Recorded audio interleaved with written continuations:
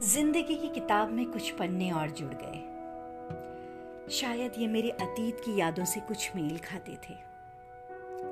कहीं दूर यादों की परछाई, कुछ धुंधली सी मगर पहचानी सी।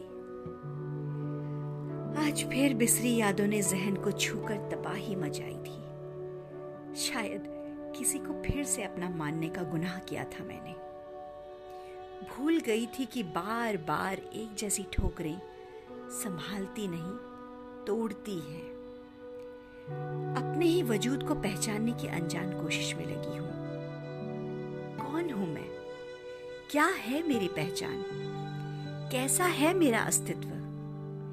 क्या केवल उपभोग की वस्तु, या फिर दिल बहलाने वाला खिलौना, या अपनों से चोट खाने वाला शीशा जो जब दिल किया सवार लिया और जब चाहा तोड़ दिया।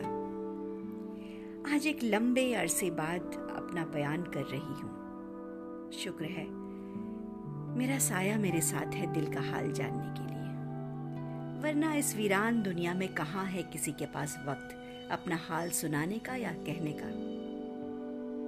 चलो आज फिर सपनीली दुनिया में चलती हूँ, जहाँ ना कोई वैरी ना बेगाना, बस आशाओं की पराकाष्ठा जिसका ना कोई छोर ना कोई अंत।